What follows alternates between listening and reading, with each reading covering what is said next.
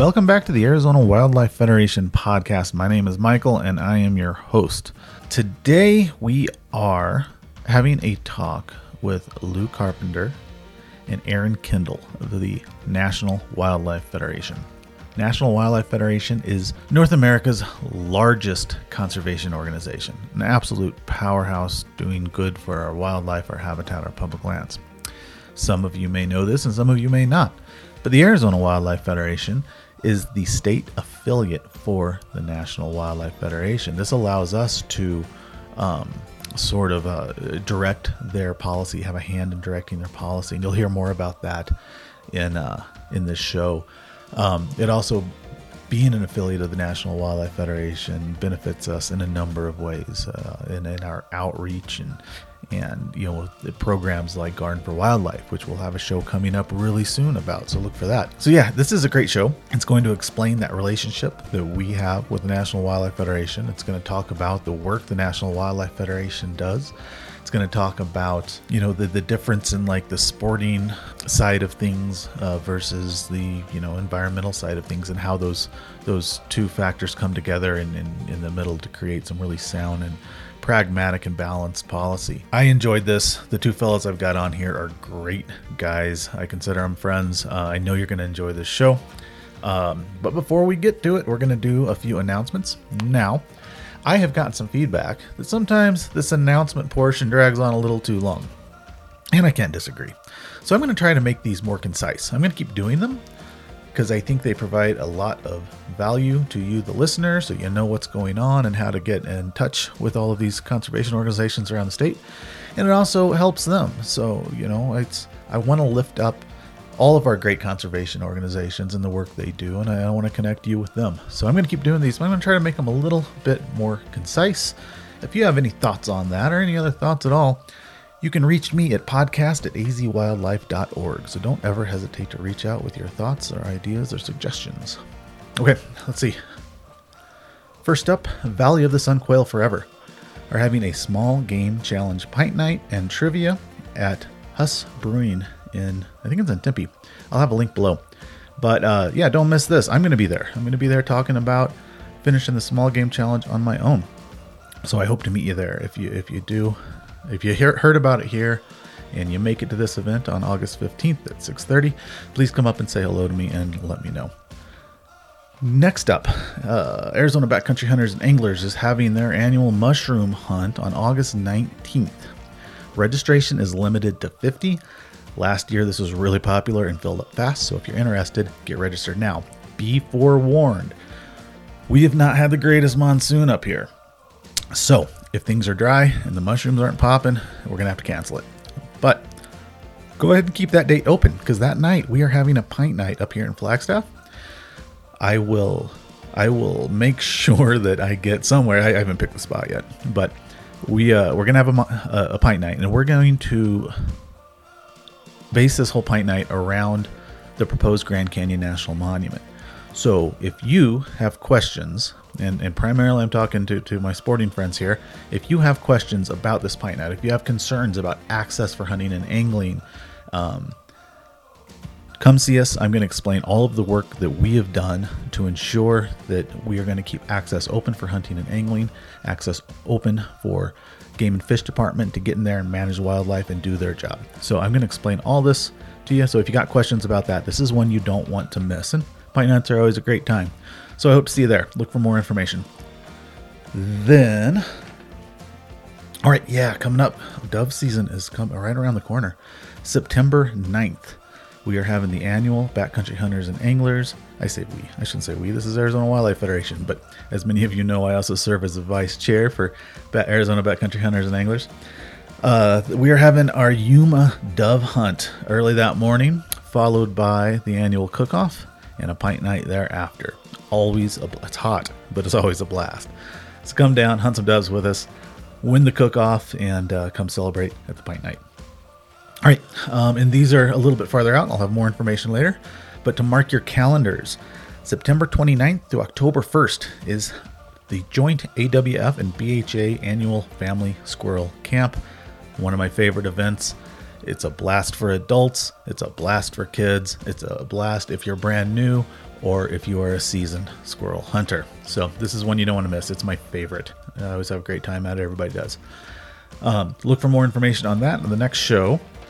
And then number 5, Arizona Trail Association is hiring a trail director and a trail technician. So if you enjoy our public lands, if you enjoy getting out hiking and backpacking, this just might be the job for you. I'll leave a link below in the notes for more information there. That is it for our announcements. I really hope you enjoy the show with the National Wildlife Federation. I am certainly proud to be an affiliate of the National Wildlife Federation. They do a lot of great work. And boy, do they have an impact nationwide. So enjoy the show, and I'll see you after.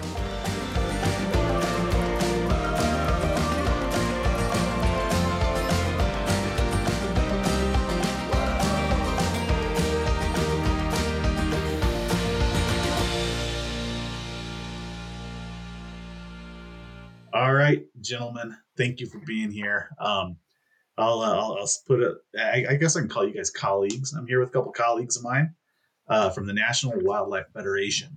And correct me if I'm wrong, but that is the largest conservation organization in the country, correct? No doubt. Awesome. Well, let's start with some simple introductions, fellas. Tell me who you are, what you do, and we'll start with you, Aaron.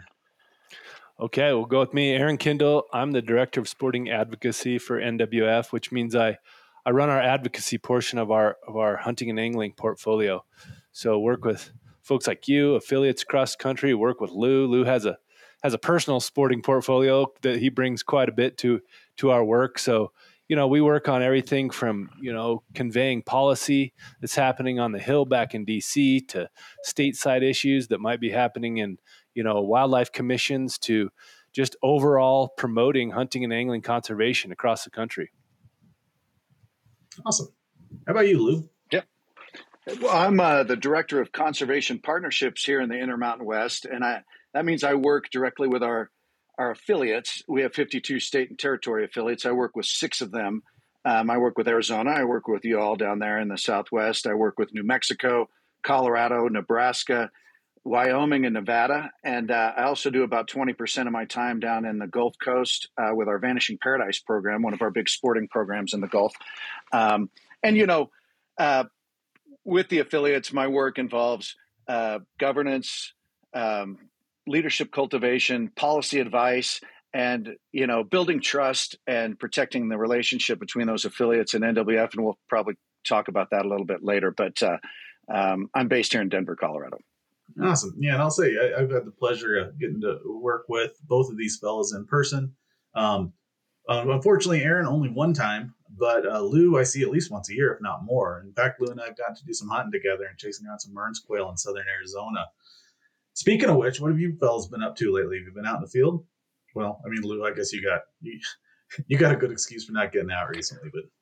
Well, there's no doubt. I've had to cancel some fishing trips due to some bad luck, but I've been out with my blood tracker. I have a blood tracking dog. I've been out on some training tracks, and I'm looking forward to fishing here in Colorado. I've got your board chair, Glenn Dickens, coming up to fish with me for a few days before this NWF Grasslands Conference in Cheyenne. That's in early August, and he's presenting on pronghorn and grasslands. And so we thought we'd get together a little early and do a little fishing and then head up. And of course, I got a lot of plans in September and October. I've got bow season for tracking with the dog. I got fly fishing coming, grouse and woodcock in the North Woods, and maybe some fishing in the Gulf, connected to that work that I do down there. So I'm looking forward to a lot. I've missed a couple of things, like I said, due to some bad luck, but I'm optimistic and I'm ready to go, man. Awesome. Are you gonna get a flyer out into Glenn's hands? No doubt about it. He asked me to provide him with some waders, but I'm not doing that. All right, I got some loaner AWF rods if you want to put some with them. No, I got plenty of rods. There's no doubt. I'm a former outdoor magazine editor. I've got plenty of rods. There's no doubt about that. There you go. Get him over here on the way, Lou. He's coming up from the south, I presume. I don't know if he's flying or not, but if he's driving. He's flying in. Yeah, well, I got some water for him if he needs it. No doubt. So how was the iCast show? I mean, do you enjoy that, or is it just or is it too much? It's fantastic. I've been there. I've been going to ICAST, which is the largest fishing trade show in the world. It's held in Orlando in July now. It used to be in Vegas for a while. It used to bounce around a bunch, but I've been going since 1999. So I got a lot of old friends there, a lot of folks I used to work with when I was an outdoor writer. And it's not only just great to see all of them, but to see the new innovations in fishing tackle, talk about the conservation that's going on. There were some seminars on rigs to reef, some different things in the Gulf that are going on. It was really a valuable time between relationships and information. And I always enjoy being there and seeing so many great folks. Cool. Yeah, I've never made it to one of those giant sporting shows, but I'm sure it's a hoot. How about you, Aaron? You got any plans getting in the woods or on the water? Oh, always, man. Always in the woods. I just did a 4-day backpack trip with my kid at the end of 4th of July week and caught some Rio Grande cutthroat trout up in the real high country, which was awesome. And on Saturday, floated right here locally and had a great day of fishing. It's water's finally going down. It's been a big water year in the Rockies, as most folks know, and this is about primo time. Lots of bugs hatching. The water's clearing up, so the fish are real hungry. It was a really good day, just hitting big old dry flies, droppers, everything. It was awesome. Getting out in the woods always, though. Had a great year morel hunting, by the way, too, with all that moisture. Yeah, found a lot of morels, black morels, which we don't typically get. It's usually too dry. You might find one if you're lucky. This year, I actually found quite a bit and had them for dinner with some elk quite a few times. That's great. Yeah, Arizona had a decent morel season this spring, too, which is a rarity here. But I got my first Arizona morels this year. It was a real treat. Were they blacks, too? No, I got that. Well, they call them naturals and burns here, but so yeah, you went in a burn? The blacks come up in the burns, and I never made it up into the burn scars, but I did find some naturals down lower. I've only in Colorado and southern Colorado, I've only ever found blondes, which I think is what you're talking about, and those are in burns. And then when it's wet like this, I found a gray here and there, but when it's wet like this, got some blacks that had nothing to do with burns, which was pretty cool. No kidding. Yeah. Back in Missouri, it was so much simpler. I just go to the same spots every spring and cash in. Yeah. Until somebody would find those spots or they get developed or something along those lines. But yeah, sure. It was a lot less complicated. Speaking of those Rio Grande cuts, my little boy and I sometime in the next 2 months are going to go do the New Mexico Trout Challenge. And that's the one fish over there that I'm really excited about. I've never caught one before. Yeah, they're awesome. Beautiful. Yeah. Although next weekend, though, I'm super excited. Myself and a friend works for fisheries in Arizona Game and Fish Department. We are heading over to the Sierra Nevadas to look for 4 species, subspecies of trout, including 2 golden subspecies. Are you going to chase a little kern? Yeah, well, the little kern's going to be the toughest one. Apparently, it's pretty remote. The one access point where you can get to them in a reasonable amount of time, the road's closed. So that might be the one that we have to miss and go back for, but I'm certainly going to dig in as deep as I can and try to figure it out. But I'm excited. What's that? Isn't the volcano trout one of those too? I've not heard one called the volcano trout. Ooh, check it out. Okay. Yeah, we've got Lou might have made that one up. That's okay. If you find it, it'll be a heck of a time. I have to admit, I should tell your listeners that I am a wealth of misinformation. All right. Well, as long as there's some information. And, a couple that I'm really excited about are these subspecies that live in the mountains of Mexico. The problem is that's poppy country up there. And, obviously there's risks that come with tromping around in the mountains of Mexico. But my gosh, they're intriguing. And that just makes them more intriguing for me. But I hear, though, that those streams are small mountain streams are just being destroyed because they drain all the water out for the poppy crops. But I hear if you go in the off season and you go high enough in the mountains, you can still find these fish. But that might be a trip for after my kids 18 that sounds or something. awesome. Though. We'll see. Yeah. All right. Well, we probably ought to get onto it. I want to hear. First, I want to talk about the National Wildlife Federation. National Wildlife Federation, like I mentioned earlier, is a huge and old powerhouse of conservation. Can you guys give me a little bit of the backstory about the National Wildlife Federation, the what's and how's and whys? Yeah, I'm happy to. And, what's interesting is Arizona Wildlife Federation hits its centennial, right? Its 100-year anniversary this year. Well, the National Wildlife Federation is only about 87 years old. We just had our 87th annual meeting. However, that said, and we came together in about 1936. The National Wildlife Federation brought together a lot of interested parties. And Aaron will tell you a little bit about the sporting part of that, but we came together to surround Pittman Robertson and maybe getting that put together on wildlife conservation funding. That's about how old that act is. But the really great thing about our 52 state and territory affiliates is that more than half of them are hook and bullet organizations, hunter angler organizations. The other half are more environmental, but that's not to say that they don't work in that space. They're all really big tent organizations. They do a lot of different things, from early childhood outdoors all the way up through really complicated land acquisitions, water issues, all kinds of things. So this really fascinating process we have at the National Wildlife Federation. We don't control our affiliates. We're not a chapter system like Sierra Club or Ducks Unlimited or Pheasants Forever. But so we don't control our affiliates, but we're first partners with them, and they control our governance through a resolutions process at our annual meeting where they come together in a collaborative way and talk about the big conservation issues of our day. And it's an amazing process to witness, because between those two spectrums of group, that diversity of the group, we really come with a real centrist, really, really pragmatic approach to conservation and wildlife conservation. And it's just an amazing thing to see. And it's not to say that the single species groups aren't doing really incredible work. I mean, Ducks Unlimited, Pheasant Forever, I'm a huge fan. I'm members to those groups. I love what they do.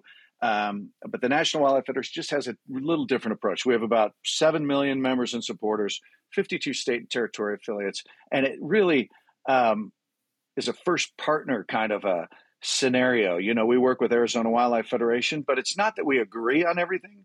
And that's what helps bring us together on the real pragmatic approach to wildlife conservation. So I'm really grateful to work with the affiliates that I work with in the Intermountain West, and that the kind of conservation approach that we have and the successes that we've had over our history are staggering. And I just really enjoy it. And, I'll tell you real quick, Michael, so I don't take up too much of the airspace, but one of the resolutions this year was really back in support of wildlife conservation funding. And so we're talking about Pittman Robertson, Dingle Johnson, Wallet-Bro, and those things are amazing. Just in 2023, Pittman Robertson totaled $1.2 billion in to help support state wildlife agencies on hunting education programs and wildlife conservation.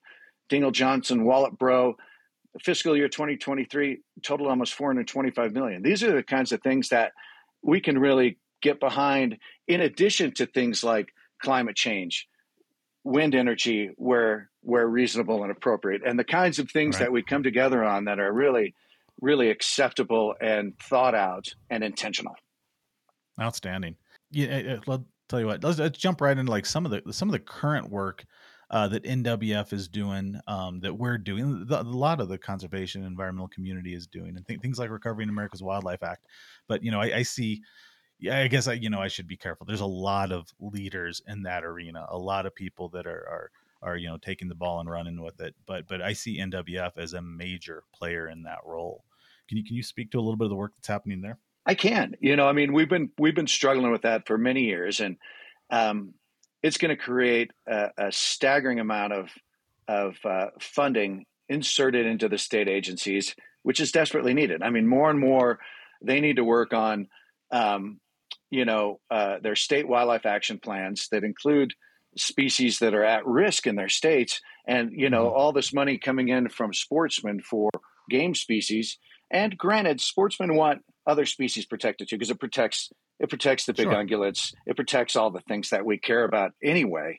However, something like the Recovering America's Wildlife Act is going to inject, I think here in my state of Colorado, probably another $28 million a year. That's an amazing amount of money to help support the agency and the wildlife work on the ground. It only is going to, enhance habitat for our sporting species. And, when you have 52 state and territories working on it, we're united in this work.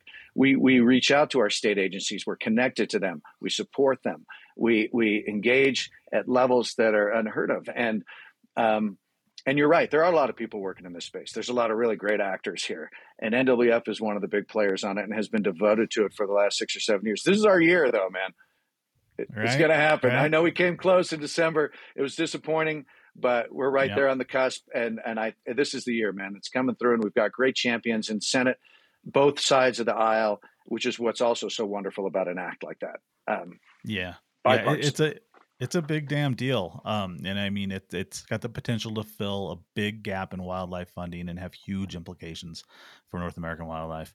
It's exciting. So yeah, I got my fingers crossed. So, all right, you mentioned, man, I hate, and I've apologized on this podcast so many times because I don't like drawing that line between environmentalism and conservation, or greens and browns, or however you want to do it. Because quite honestly, I consider myself both.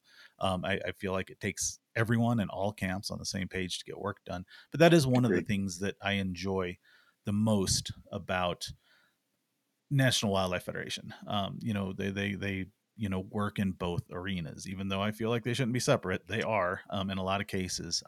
And if we're gonna do right by wildlife, public lands, habitats here in North America, we all need to be in the game together, and we all need to work together. And it all comes down to that little tiny percent of bringing an animal home that people disagree on. But we all want healthy habitat. We all want access to public lands. We all want robust wildlife populations. So I do enjoy the fact that NWF it works in both camps like that. But those folks at home who are maybe folks that are listening here and they're thinking, "Oh, I'm a hunter and angler. I'm going to join up with NWF." When you get that magazine from NWF, though, you might be like, "Well, wait a minute. I thought this was a hunting and angling organization." That's not necessarily the case. Like I said, we work in all avenues, but that's kind of where NWF Outdoors comes in, if I'm not mistaken. Would you agree with that, Aaron? Yeah, I mean, or am I off base here? It's our job really to represent hunters and anglers, and to bring that voice to that. It's a two-way street. Like Lou mentioned, how we have this whole big cadre of the affiliates in the federation, and they represent all kinds of different aspects and avenues. But I think our job is to really speak the other direction, right? Like outwardly for the federation, meaning we take some of that information that the affiliates bring us, we take some that the national organization brings us, and we advocate on behalf of this community. And through doing that, we work with all of the big single species hunting, fishing organizations. We work with all the national sporting organizations, all of them that you can imagine. We're part of the American Wildlife Conservation Partners, AWCP as it's known. It's about 50 different hook and bullet organizations that work across the country every year. They kind of have a platform, the different things they want to work on. We're part of the group that was formerly called the White House Heritage Hunting Council. Now they've tweaked the name a couple different times, and it's basically where the White House itself, the top of the administration, is bringing in sporting groups and asking for their input. So, if there's any level of sporting work, we're doing it.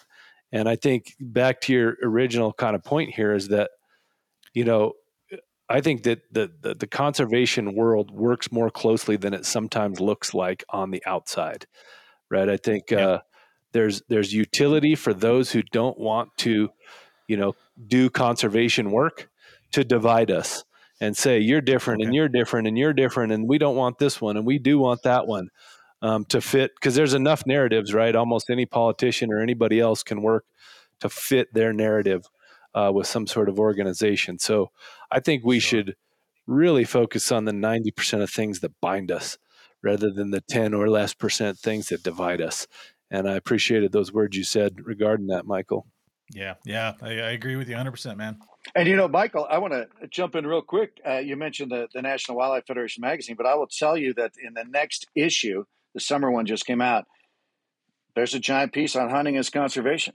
They get those things in there. One of my favorite issues of all time from NWF magazine was about public lands. And it was a staggering expose on what it means, our access to it, our opportunity with it, the way that we hunt and fish on it. And so while it's not as frequent in NWF magazine, it's there. So I'm on the editorial board, so I'm a little biased, but right. Next issue does have a great thing on hunting and conservation. Aaron's probably in that, but I wanted to correct that record there real quick. And maybe to add to that, Michael, too, I mean, that's what I should have mentioned when you asked me that question. NWF Outdoors, as the sporting arm of NWF, we have a whole, menu of media type pieces and outreach type pieces. We have a podcast, NWF Outdoors. We have our own website. If you look up nwf.org/outdoors, you'll see the sporting work we're doing. You'll see that on social media. You'll see partnerships with affiliates. You'll see partnerships with other national organizations. You'll see a lot of our work. So, while you get that magazine or you see NWF and you maybe don't see it front and center, it's valued and we have a way to convey that information. And so all you have to do is look up NWF Outdoors and you'll find a whole suite of things that we're working on. Right. Yeah. To be completely fair and honest here, that's what I see the most of. But then again, I am grounded in hunting and angling, and I work with you fellas, so that's what I'm looking for, and that's kind of what I gravitate towards. But with that said, our magazine, Arizona Wildlife Federation News, or Arizona Wildlife News, we're founded. Our foundation is in sporting, but it's this doesn't all belong to the hunters and anglers of the world. We contribute a lot, but it's not all ours. So again, that working together piece, we consider it our responsibility, and then we're charged with looking after all wildlife in the state and all habitat in the state. But with all that said, we do a lot of hunting and angling, especially me. But this next magazine coming out is all about wildlife watching.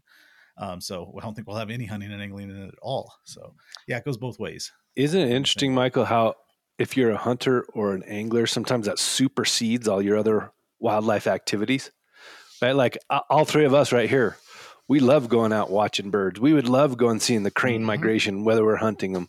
We would love going out and just watching a moose, sit there and feed in a field or whatever. But sometimes since we're hunters and anglers, it's like a badge that you walk around with or something that it's like, nope, that's what you do. But some of my most amazing wildlife experiences in my life have been through hunting and angling, but not the actual hunting or fishing part, right? Just what I got to observe being in those great places, being quiet, getting out there early in the morning, doing those things that it takes to be a good, avid hunter fisher.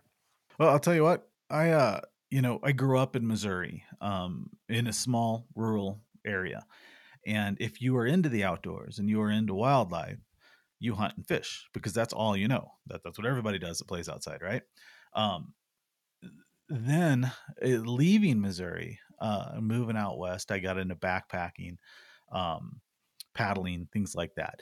Throughout all of that time, I've always just been a general wildlife person, whether that be herps, reptiles and amphibians, or birds, or small mammals, or even catching tiny freshwater fishes and identifying them. I went down a crayfish rabbit hole deep. But if it wasn't for chasing my now wife off to another state, I would have went to the University of Illinois and became an astacologist, a crayfish biologist. So yeah, I've had a foot in both camps for a long time, and only in my adult life did I come back full circle to hunting and angling. But it is funny; it does seem to completely take a hold of you. And while I certainly don't ignore anything else out there, I mean, I always gotta eye to the trees, even around my yard, looking for new bird species and things. There's something about that tangible connection to game species and bringing them home and utilizing them that really kind of hyper focuses you in some cases. It's just a strange phenomenon, but I think it has something to do with that deep down evolutionary brain that we all come from a long line of hunters, I don't think it's strange, actually. I think it's the most normal thing we've ever can possibly do. Connects us to every human who's ever walked the earth. So it's about as normal as it gets. You're right. Yeah. I'm just trying to be inclusive when I say things like that, but I agree with you entirely. That yeah, I think it's absolutely normal. All right. Well, so Aaron, how long is NWF Outdoors, that branch? How long has it been around, and what's kind of the story? Yeah, I mean, when we first started calling it NWF Outdoors a few years ago, but there's always kind of been this sporting arm of NWF, and one of the things that as Lou mentioned, when you're this umbrella organization, you work on basically if it's a conservation, environmental type of issue, we work on it somehow, right? And so one of the issues with that is sometimes there's so much cross cutting that you get a little lost in that fray, and as we've talked about a little bit here, the sporting work and the sporting identity and ethos is unique, and it does need to cater to a certain audience, use certain nomenclature, those kinds of things. So really what we wanted to do there was just kind of tailor make products for an audience that we knew was, ready for that kind of work. So we started doing that 3 years ago or so, a little bit more than 3 years ago, and then launched the podcast maybe 2.5 years ago, and just kind of continue to work with all of our partners. But in a lot of ways, it's about digesting it into a sporting specific form. And then there's some other stuff that we work on, that are basically uniquely sporting. That's really the community that's working on it, and there's not other environmental folks working on it. Some of them, a lot of the time. So I think of things like chronic wasting disease. There's a bill that was passed just last year, and that was almost exclusively the sporting community that was pushing that in Congress. So, and helped write some of that language, knowing the needs, because they're out there dealing with it. They're talking to their state game agencies. They're talking to their wildlife commissions.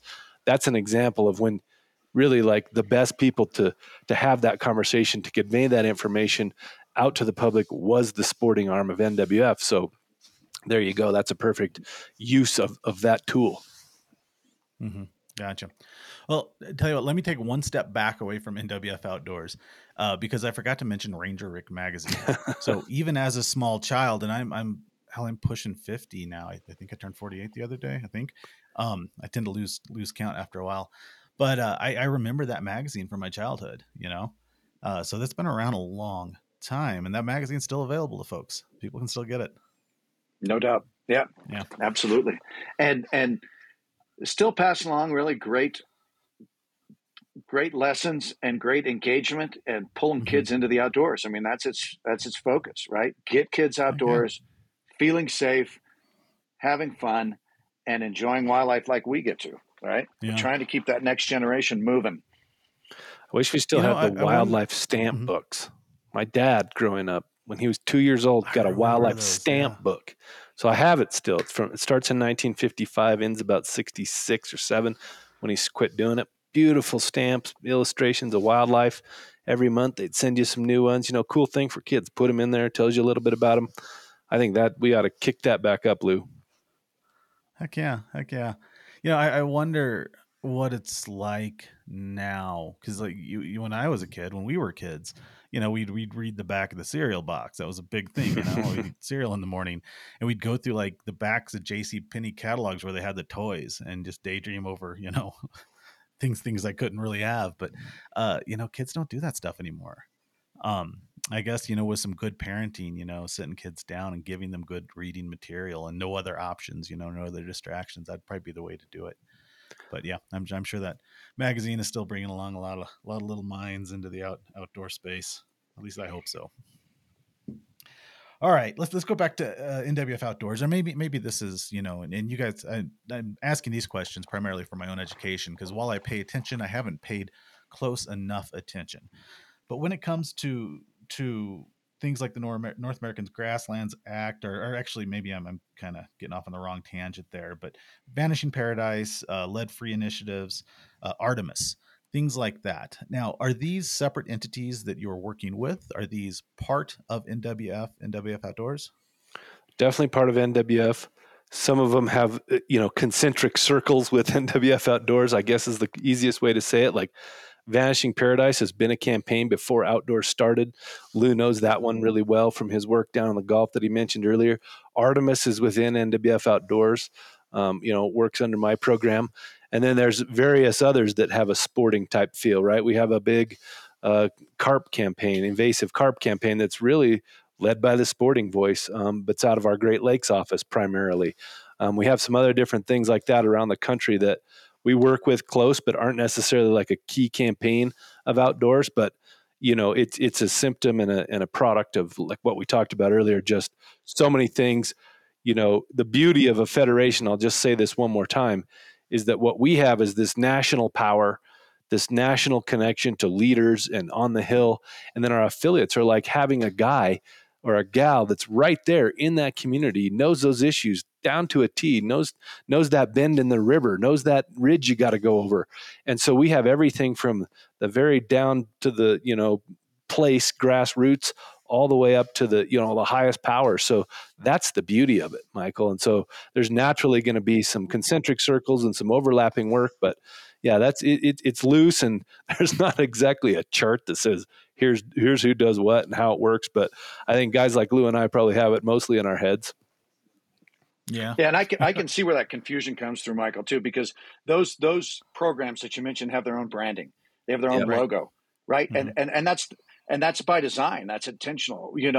We all know the power of branding. And those big campaigns, now and the invasive carp campaign should have its own logo, and we can blame Mark Smith for that. Maybe you can bring him on your podcast one of these days, and we can light him up. So make sure we're here too. But those campaigns that helps their success because the brand means something, and like in Vanishing Paradise, the Gulf Coast sporting campaign that started about 2009, and we co-branded that with Ducks Unlimited. They were a great partner with us on that. They still are.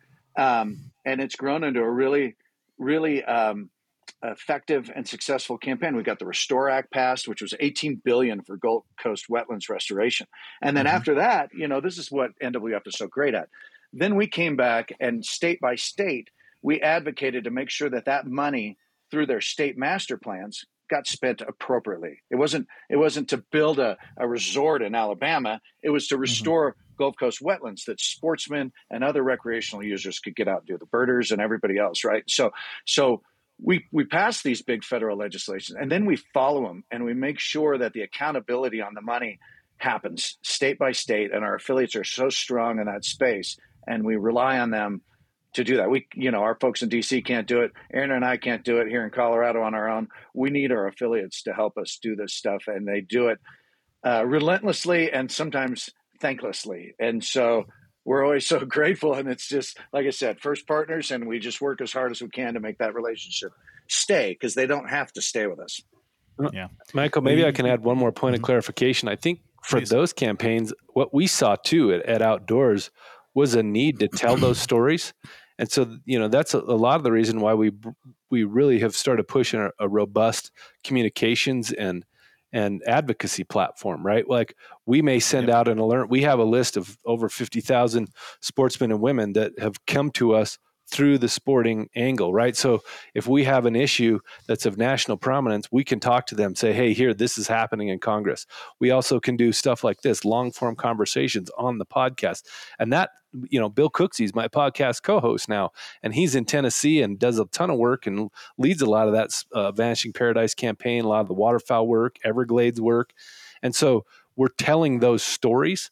So that's one place where NWF Outdoors is kind of synonymous with all of our sporting campaigns, because we work hard to tell the stories across the federation, whether it be our affiliates or our national staff, and the sporting nexus between those. So that's just one more broad, kind of messy circle I'll add to that conversation. But we really do a lot of advocating through the sporting voice on anything you can think of across the country. Yeah.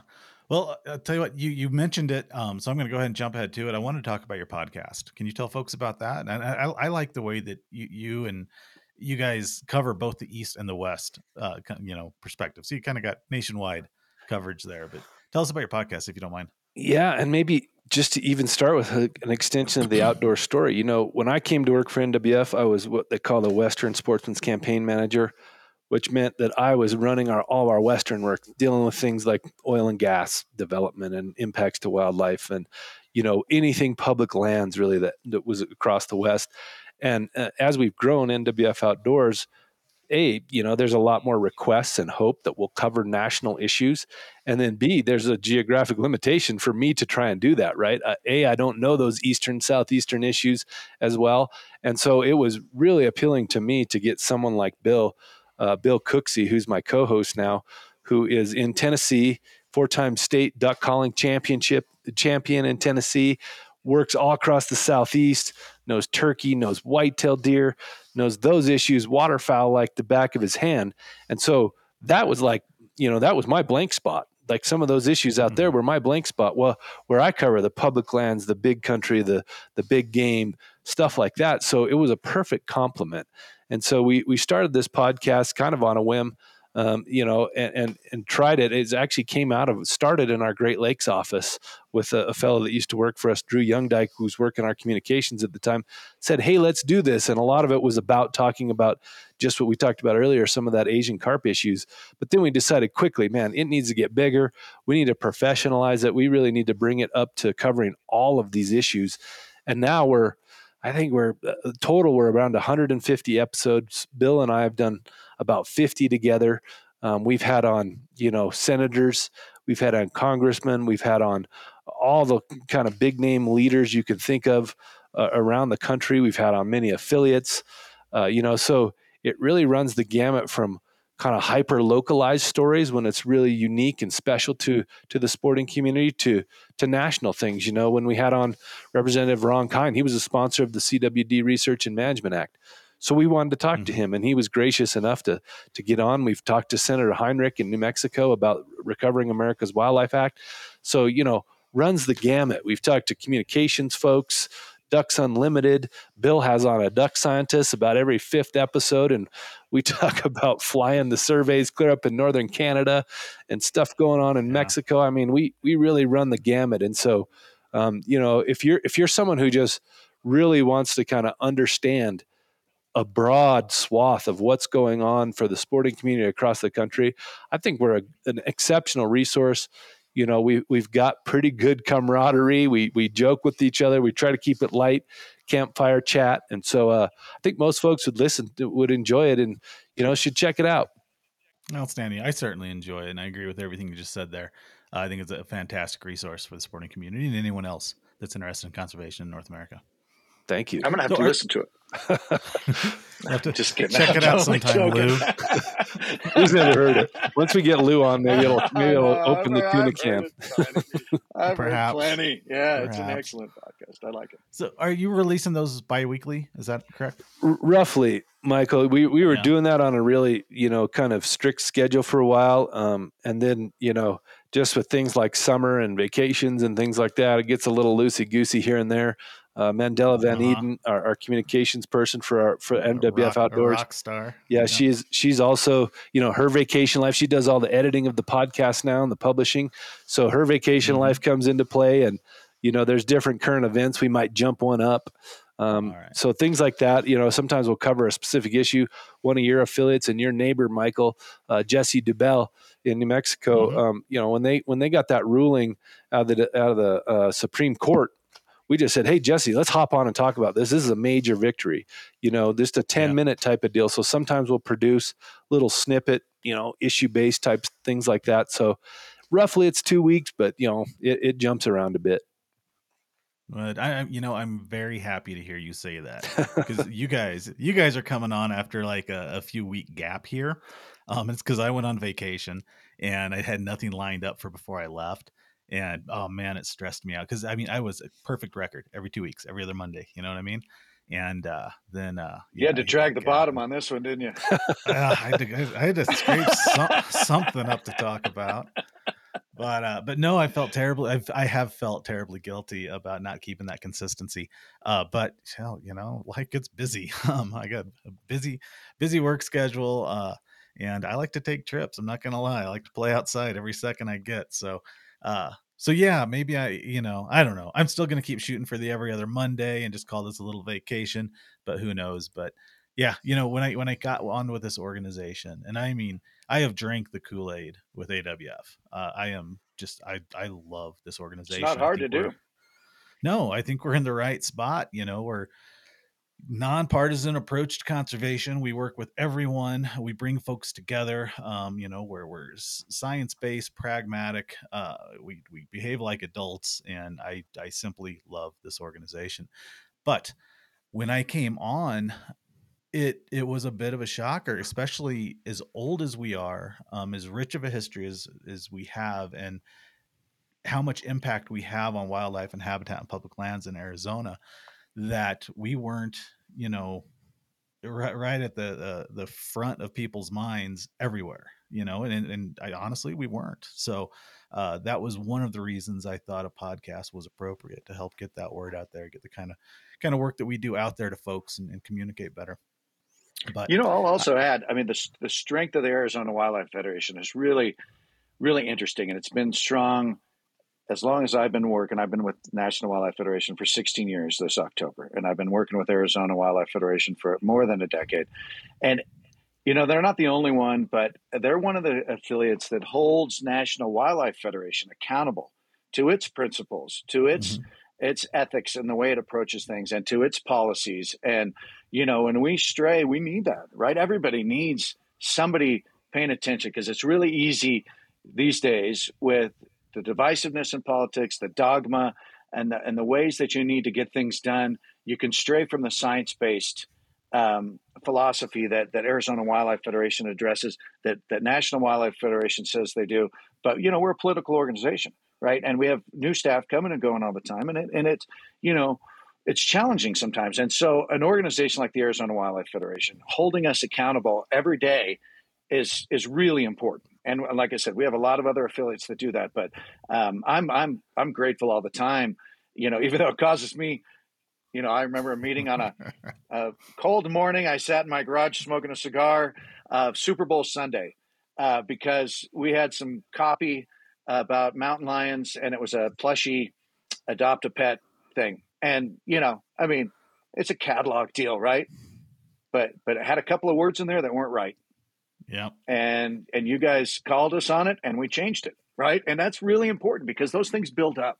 And it's really valuable, this relationship that we have, this give-get relationship that we have with the affiliates. That's how the federation's supposed to work. I mean, that's a true federation, right? I mean, it's saying we're going to be responsive to you. We hope you're responsive to us. You're going to point things out to us that are, maybe don't work for your audience. And that's how we're stronger because of it.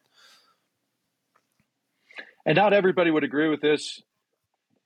Yeah. And internally, not everybody would agree with this, but, like Aaron said, a true federation, right? So we're nothing without the affiliates. NWF doesn't exist. I mean, that's what the federation actually means. It's not a DC-based thing. It's not a Reston, Virginia thing. It's 52 state and territory affiliates. Wow. That's nice to hear. I like that. I like the model. I like how it all comes together. It's something to be proud of, I think. Well, what have we left out? I mean, my idea here was to give folks an overview. If I go out and I tell someone, we're an affiliate of the National Wildlife Federation, I wanted a place to point them to and be like, if you're curious, you want to learn about this, go here, listen to this. What have I left out? What have we left out that would give a broader picture of who NWF is? One thing I tell folks all the time when they're thinking about this, and I run across a vast number of folks, and I come from the hunting and fishing industry. I tell them to take a look at our website at the National Wildlife Federation, take a look at NWF Outdoors, and I'm really grateful that Aaron finally got that up there, because I had some challenges in the past where there wasn't enough hook and bullet copy and pages, right? Even though we were doing all the work, it just wasn't really there on the website. So it's there now, right? It's validating in that way. But I like them to look at that. But I'm really a big fan of folks joining the state affiliate first and seeing how that works for them. And then if they want to take that next step with NWF, I think that's fantastic, right? And because there's a lot of different on-ramps for engagement in both spaces. And some folks need a ladder, as they move through things, and maybe spend a few years with a state affiliate, see how that works, maybe volunteer, maybe become a board member, maybe take some leadership or some experience that they have into that board member leadership space at our state level, doing all that incredible work. And then they're allowed to start, not allowed, but have this opportunity to engage with NWF in different ways too, like our annual meeting and the resolutions process and those things. You're affecting conservation at a national level from your state. And it's really amazing. And so I like that stepping stone. There's other folks that aren't going to want to be engaged at that level. They want to just go right to NWF. They want to get the magazine. They want to feel good about what they're doing. They want to pay attention to their backyard habitat. They want to create habitat for wildlife in their home. We have all kinds of tools for that, and that's perfect for them as well. I think sportsmen in particular a lot of times benefit more from hitting that state affiliate first and then taking their engagement to another level if they want to. Right. Yeah. Also, I'm sorry, I'll stop you right there too. And I didn't mention this earlier. One of the things I do facilitate is a hunter angler work group monthly with Yep. all of our affiliates. And so we all get together in that sportsman space and figure out what we need to be working on during the legislative sessions. And our affiliates help each other, with best practices, with things that they've already experienced and that they've had trouble with. And so we have that community too, as well, that helps make us stronger as advocates for wildlife habitat, opportunity, access, hunting, fishing, all these things that we care about. So I'm sorry to tag that on late, but No, I'm we glad, do have that function as well. I have a I'm tag glad you on brought too. that up because I wanted to bring up the hunter angler working group. Go ahead, Aaron. Well, I would just say, Michael, like, you talked about, if I'm Michael Cravens and I'm saying, and someone says, hey, why is AWF connected to NWF? A lot of what we talked about is precisely why, right? You have a community of 51 other state and territorial affiliates that are dealing with their wildlife commissions, that are dealing with their members of Congress and their state legislatures and pushing policies. And you can automatically go to them as your colleagues, as your friend. You've interfaced with them at annual meetings. You know many of them. You've hunted with a lot of them. Same with the staff. I mean, if I'm sitting there and I'm going, who's my state hook and bullet organization, and I know you're AWF and you have that, I'm much more, hopeful that might be something that represents my conservation, needs, and that if I'm like, oh, hey, Missouri is dealing with something that I saw that could work here in Arizona. How could we get information like that? And you, Michael, have it at the tip of your fingers because you can call up Lou and he can connect you to the DCP or the staffer or one of us. That's a huge, huge advantage that most statewide organizations don't have. And our community, as you know, you've met a lot of these folks. You spent time with them. That's my favorite thing about this job completely is the people. It's funny because we're a wildlife organization. We all love wildlife, but man, the time I get to spend with you guys and others and the friends I've made and the kind of camaraderie and community we have, we go to work for each other. If you call us up, we try our damnedest to get you the resource you're asking for, to connect you with people. And that just is a thing that happens in the Federation that is unique. And so, if I'm looking to join a state organization, boy, that's appealing to me. Yeah, that's a really solid point, Aaron. Really good point. Yeah, it's a powerful system for sure. Well, fellas. So I guess I could also say I love hunting with you, Michael, and I appreciate you taking me out. I'm not a great shot, and I appreciate your patience with me. And for those who have not gotten onto your Instagram and seen that beautiful bobcat from the last time we were out hunting, I mean, what a gorgeous animal. Old, right? At the end of its time, for sure. But what an interesting beast to have involved with our Montezuma quail hunt, which is also just an incredible area of southern Arizona. And, I sent you that text, and I did that on purpose. I was reading Jim Harrison's The Search for the Genuine, right? And it's a bunch of essays, posthumously after he's been gone. And some of them I read, but some of them I hadn't. And he was talking about this canyon near the Mexico border, and I'm like, oh yeah, that's where we were. I sent it over to you, and you're like, are you going to send me the name of the book? Yeah. I wanted to have a dramatic pause for you at the time. I was out in Bimini. I was thinking about fishing. I was thinking about you. And but that's a great book. It's one of the ones I just finished. I know you don't talk about books much on here, but the other one that he mentioned in there a lot, called The Birds of Heaven, by Peter Mathiasen, about cranes. I'm just about to dig into that. I'm really excited about it. So I just thought I'd cap off my time with you on that. Yeah, no, I appreciate that. I should talk about books more here. I don't read. I have young children, and that changes your life drastically. And I used to just devour natural history books, like Song of the Dodo by David Quammen, one of my very favorites.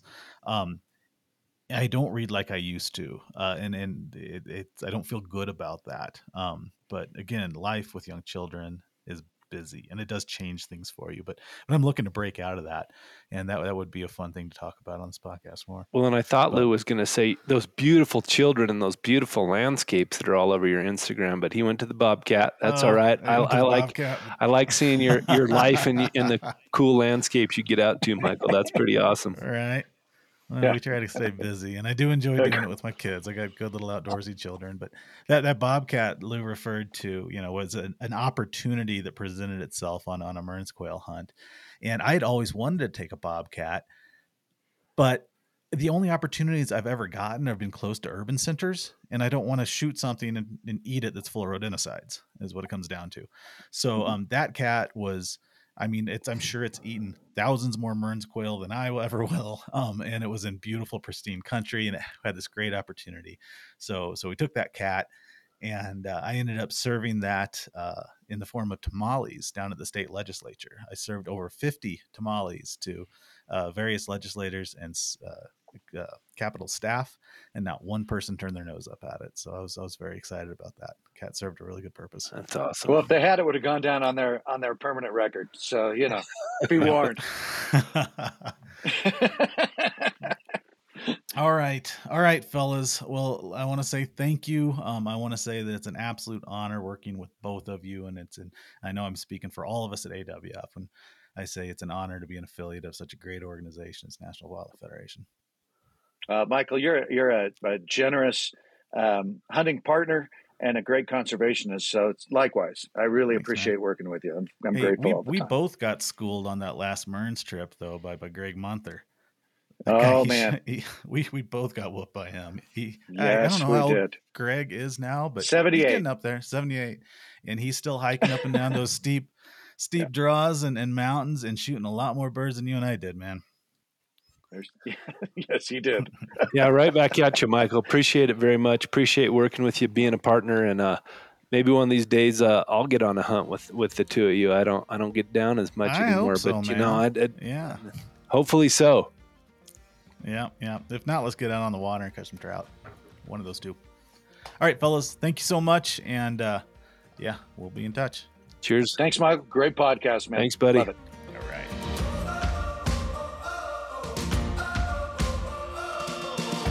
Well, there you go. That is the National Wildlife Federation, one of the most effective and largest conservation organizations in our nation. And boy, am I sure proud that the Arizona Wildlife Federation serves as an affiliate to them.